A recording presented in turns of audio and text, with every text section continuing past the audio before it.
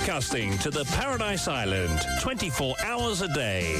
This is Top FM Network News. On the hour, every hour.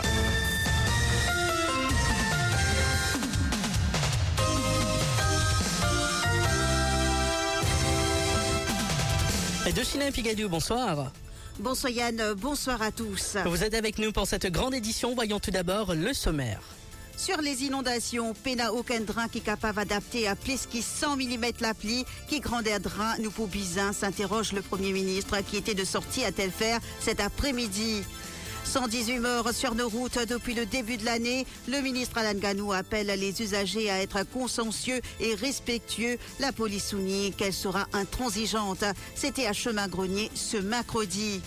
Décès du pêcheur Kesley Duval à Saint-Brandon. L'autopsie évoque un édème pulmonaire. La famille soupçonne un acte malveillant et réclame une contre-expertise. Un attendant d'un collège de Flac dans un état critique après une chute alors qu'il effectuait des travaux de waterproofing. Ce n'était pas son travail, s'insurge Arvin Bojan, président de l'OPSI. Incident survenu à la Citadelle. Shahzad Sirou retrouve la liberté provisoire contre une caution de 25 000 roupies et une reconnaissance de dette de 200 000 roupies. Affaire Britam, une demande d'amendement de la motion de Rouchibadin déposée en Cour suprême ce matin. Et météo, l'avis de veille de forte pluie toujours en vigueur. Dans le reste de l'actualité, dépistage du VIH, 3350 tests effectués dans la région en 2022, dont 1700 à Maurice, indique Annette Tribouben, directrice de PILS. Et à l'étranger, Jammu et Cachemire, 36 personnes tuées après la chute d'un bus dans une gorge à Doda.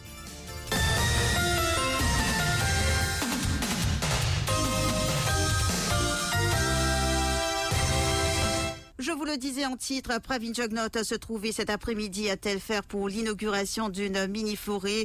Interrogé par les journalistes sur les récentes inondations et la construction des drains, le Premier ministre a déclaré que nulle part il existe des drains qui puissent contenir plus de 100 mm de pluie en très peu de temps. Il a ajouté que le gouvernement est en train de construire des drains dans les endroits où des études ont été réalisées, des sites où, a-t-il précisé, il y a eu régulièrement des inondations dans le passé. La construction des drains, a-t-il affirmé, ne se réalise pas du jour au lendemain. Il y a des procédures à respecter, a insisté Pravin Jugnauth. Des propos rapportés par Shaima Karmali.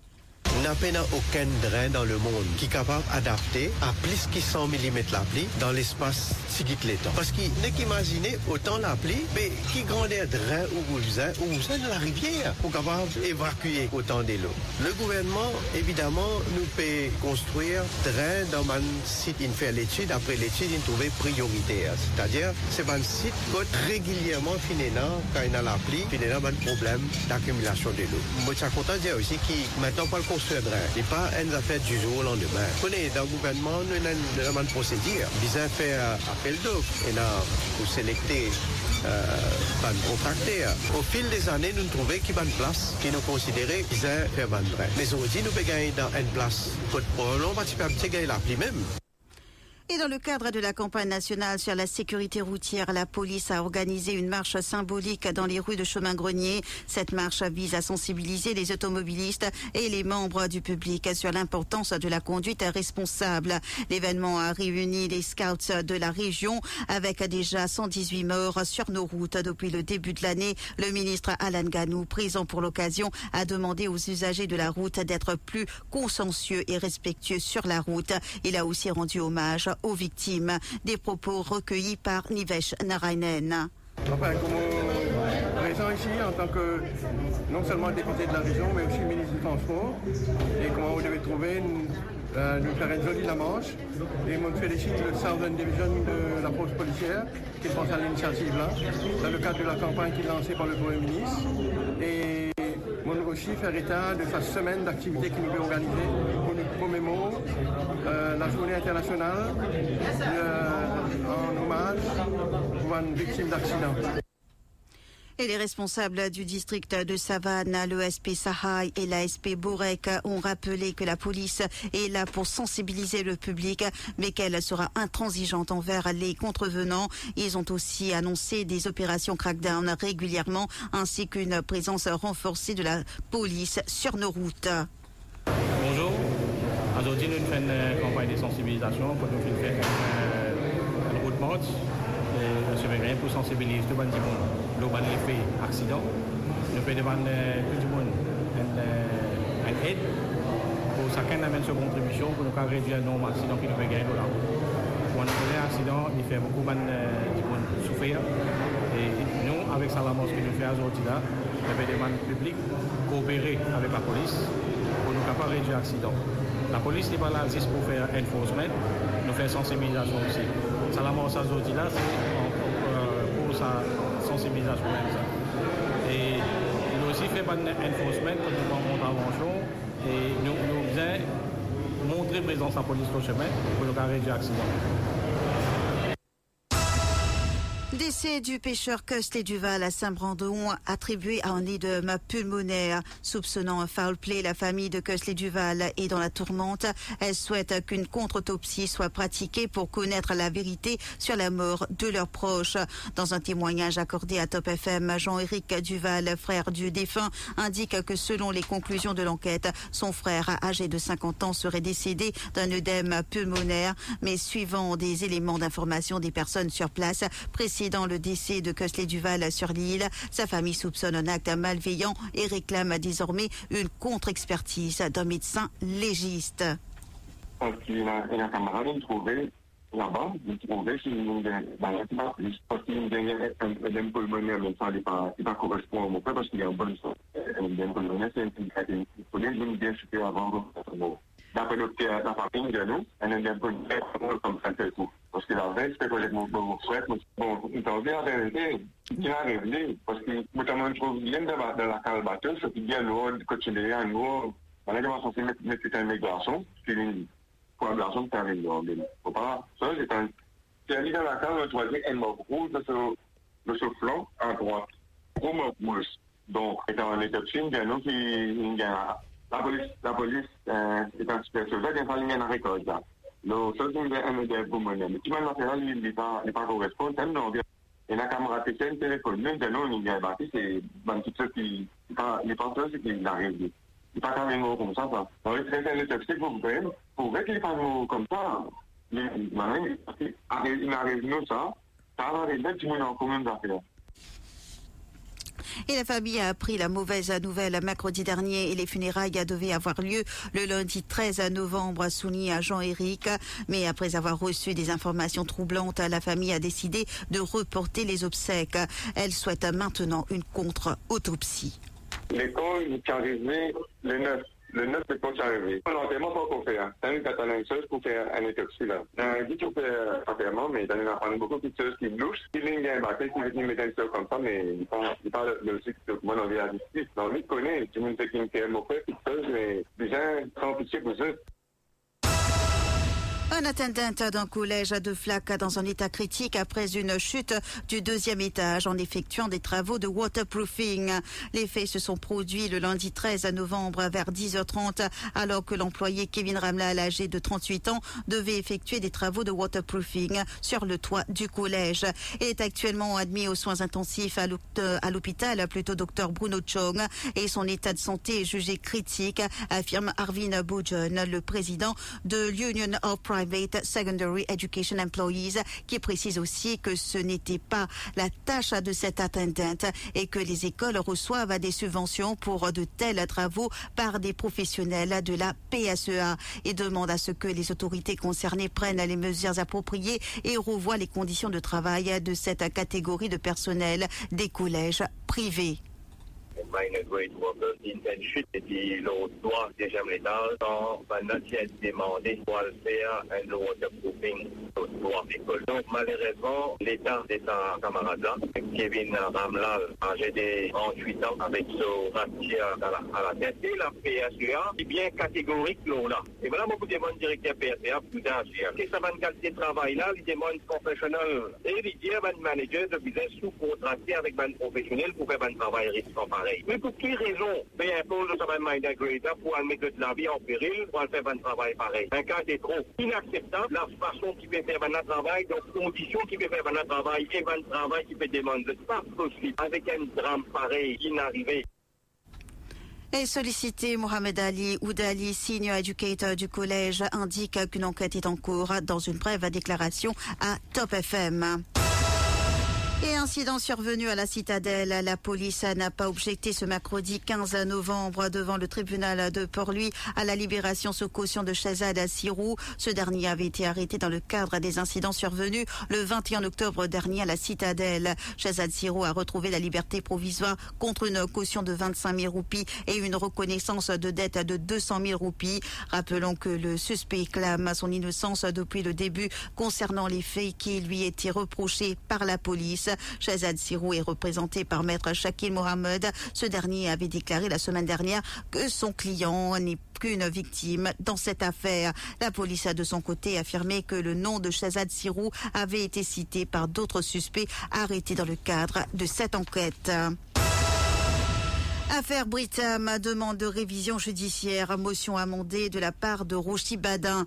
Dans le cas de la demande de révision judiciaire de Rochi Badin, l'avoué de ce dernier, Pazani Rangasamy, a déposé une demande d'amendement de la motion de son client ce matin en Cour suprême. Les juges Nirmala Devat et Patrick Kamsing ont écouté les arguments de maître Antoine Domingue pour amender la motion de son client.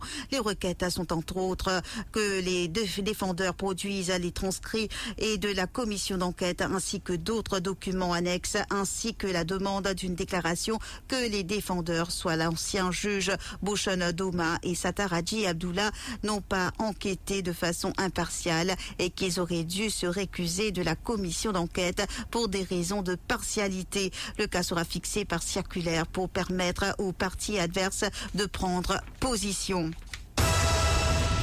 Et météo, la veille de forte pluie reste en vigueur. Il avait été émis hier après-midi par la station météorologique de Vacois. L'avis de veille de forte pluie demeure en vigueur ce mercredi. Selon les prévisions météorologiques, l'ensemble de l'île sera nuageux avec des averses par moment. Marc Pierre. Le ciel restera plutôt nuageux durant la nuit et demain matin, principalement dans la partie sud, avec des averses parfois d'intensité modérée, parfois forte, accompagnées d'orages. Le vent sera léger et variable, s'intensifiant temporairement lors des averses. La mer sera agitée au-delà des récifs avec des vagues atteignant environ 2 mètres. Elle sera temporairement forte durant des averses orageuses. Il est déconseillé de prendre la mer. La Special Mobile Force, la force policière, les pompiers et les services d'urgence en général demeurent mobilisés. Le National Emergency Operations Command surveille de près la situation. Pour le moment, la situation était stable. Aucun cas d'accumulation d'eau n'a été signalé dans les diverses régions de l'île, confirme Pravin Regou, responsable de communication du National Emergency Operations Center. Dans le cadre de la Semaine internationale du dépistage qui s'étale du 21 au 26 novembre 2023, l'ONG PILS, en collaboration avec plusieurs autres partenaires engagés dans la lutte contre le VIH, a tenu une conférence de presse ce mercredi. Les ONG veulent sensibiliser la population sur l'importance du dépistage. Une série d'activités consacrées à la vulgarisation mais aussi au dépistage du VIH, de l'hépatite C et des infections sexuellement transmissibles seront organisées la semaine prochaine. Nicolas Ritter, représentant de Coalition Plus, explique qu'une personne vivant avec le VIH et qui bénéficie d'un traitement efficace ne transmet plus le virus. Il ajoute qu'entre 400 et 500 personnes se font dépister chaque année. Dans Maurice, 400 et 500 personnes dépistées chaque année. C'est dépisté, ça. Donc, l'épidémie à Maurice n'est pas sous contrôle. Nous, on a 3 fois à 4 fois la prévalence mondiale du VIH à Maurice. C'est que dans le monde, c'est à peu près 4% de la population mondiale qui a le VIH. À Maurice, on est à 1,2-3%, plus que 1%. Donc, on est dans une épidémie concentrée, bien entendu, que par une population qui est extrêmement vulnérable, des gens qui ont été à la drogue, des gens qui gagnent la soirée, pas de gens ex-détenus, pas de gens qui est personnes trans, pas de gens qui est tracé. Sa concentration-là n'est plus un problème. Enfin, Maurice, ce problématique n'est plus la concentration des VIH, c'est une généralisation de l'épidémie et nous retrouvons justement vers les jeunes filles parmi les derniers chiffres. Et Annette Tribouben, directrice de PILS, indique qu'environ 1700 tests de dépistage ont été effectués au cours de la Semaine internationale de dépistage l'année dernière à Maurice. Par exemple, l'année dernière, à travers la région, par exemple, on était à 3350 pendant la semaine internationale de dépistage. Pour Maurice, je pense qu'on était à, si je ne me trompe pas, on était autour de 1700. Juste pendant la semaine internationale de dépistage. Il y a bien sûr une attention générale par rapport à l'attention envers la femme, mais au fait, si on doit travailler dans l'objectif de ramener plus de femmes vers le soin, c'est aussi l'objectif de regarder à quel point les services aujourd'hui sont adaptés par rapport aux besoins des femmes. Et ça, c'est un sujet qui est très très particulier. Et à suivre dans le Hard Talk National Wholesale Market, transformation de légumes et sécurité alimentaire, où va le pays? Marc Jean lui reçoit Kailash Ramdari du mouvement des petits planteurs et Satish Ramrotan, responsable du dossier agroécologue du rassemblement mauricien. Vous entendrez aussi l'intervention de Kreta Bihari, représentant des planteurs des îles, ainsi que certains extraits des discours au Parlement. Rendez-vous donc à partir de 17h30, vous appelle au 213 à 77 77. Et à suivre l'actualité internationale juste après cette pause publicitaire. Top FM, top on news. First on breaking news. Top FM,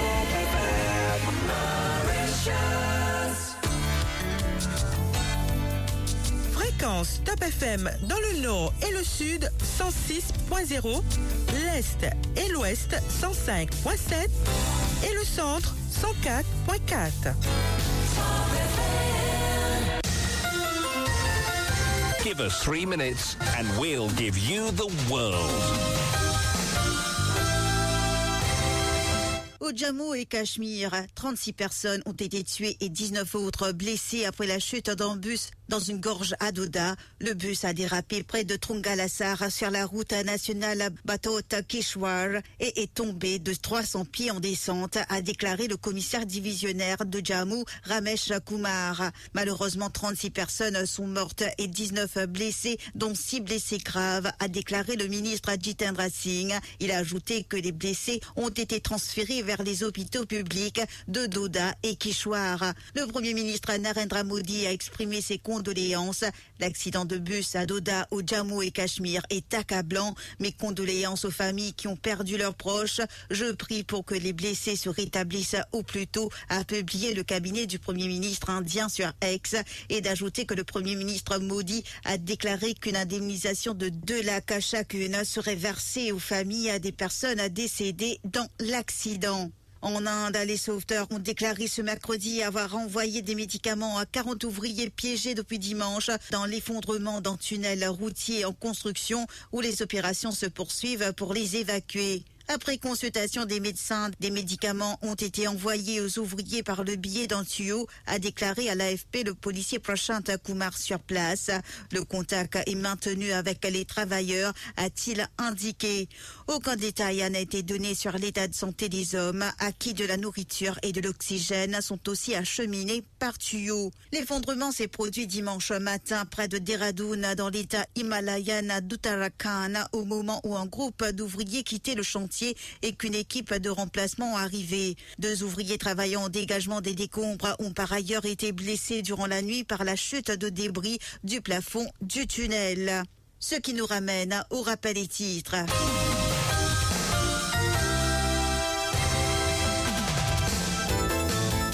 Sur les inondations, pena aucun drain qui est capable d'adapter à plus que 100 mm la pluie, qui grandeur drain nous bizin, s'interroge le Premier ministre qui était de sortie à Telfer cet après-midi.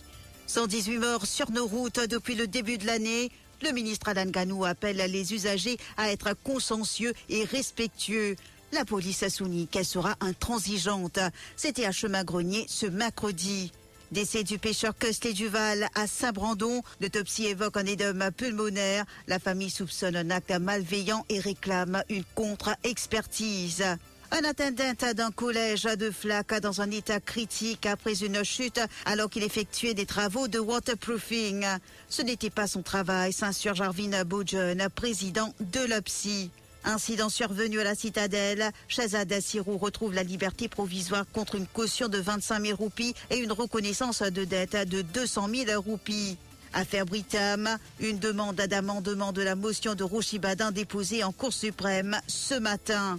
Météo, l'avis de veille de fortes pluies toujours en vigueur. Dans le reste de l'actualité, dépistage du VIH, 3350 tests effectués dans la région en 2022, dont 1700 à Maurice, indique Annette Tribouben, directrice de PILS. Et à l'étranger, à Jammu et Cachemire, 36 personnes tuées après la chute d'un bus dans une gorge à Doda. Et c'est ici que prend fin cette édition. Merci de l'avoir suivi. À suivre l'actualité sportive présentée par Liléa Padou.